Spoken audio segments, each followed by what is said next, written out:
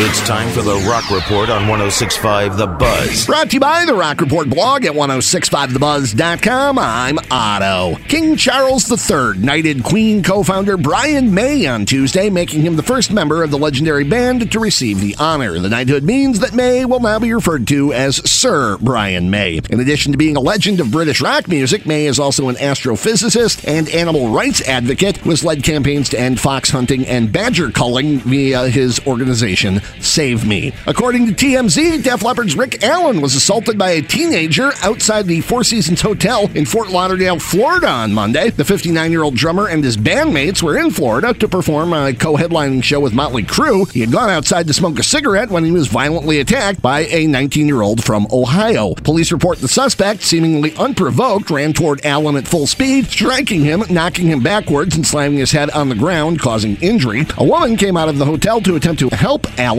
but the suspect also knocked her to the ground and assaulted her. According to 911 calls, the suspect also allegedly attempted to break several windows at area businesses, was, quote, very highly intoxicated, unquote, and was eventually captured by owners of the businesses after fleeing to another nearby hotel and arrested after allegedly damaging numerous cars in a hotel parking garage. The 19-year-old booked on 2 counts of battery, 4 counts of criminal mischief, and abusing an elderly or disabled adult. He was later released after posting bail. Allen, who lost his left arm in a car accident in 1984, provided a sworn statement to police and told them he wanted the suspect to be prosecuted. The suspect declined to comment when approached by Miami's WSVN News and being asked, "Are you a Def Leppard fan?" about any motives for the incident. Vinyl record sales outsold compact discs last year for the first time in more than 3 decades. The report released last week by the Recording Industry Association of America found that for the first time since 1987, vinyl albums outsold CDs in units, 41 million last year compared to 33 million in 2021. Although streaming still made up the largest percentage of music revenues in 2022, digitally downloaded music continued to decline, accounting for just 3% of total U.S. revenues. That's a decline from a peak of 43% of all revenues 10 years earlier. Of the top 10 best-selling vinyl albums in 2022, only one, Fleetwood Mac's Rumors, had been released prior to the digital era. Avenged Sevenfold has released Nobody, the band's first new single since 2016. The track and its accompanying video will be part of the band's forthcoming Life Is But a Dream album, due out June the 2nd. And in touring news this week, Bullet for My Valentine have announced a handful of U.S. dates in May before opening for Megadeth in Canada. Dates include May 24th at the Eagles Ballroom in Milwaukee. Tickets are on sale Friday. And that is the Rock Report. For these stories and more, including audio, video, and links, go to the Rock Report blog, 1065thebuzz.com.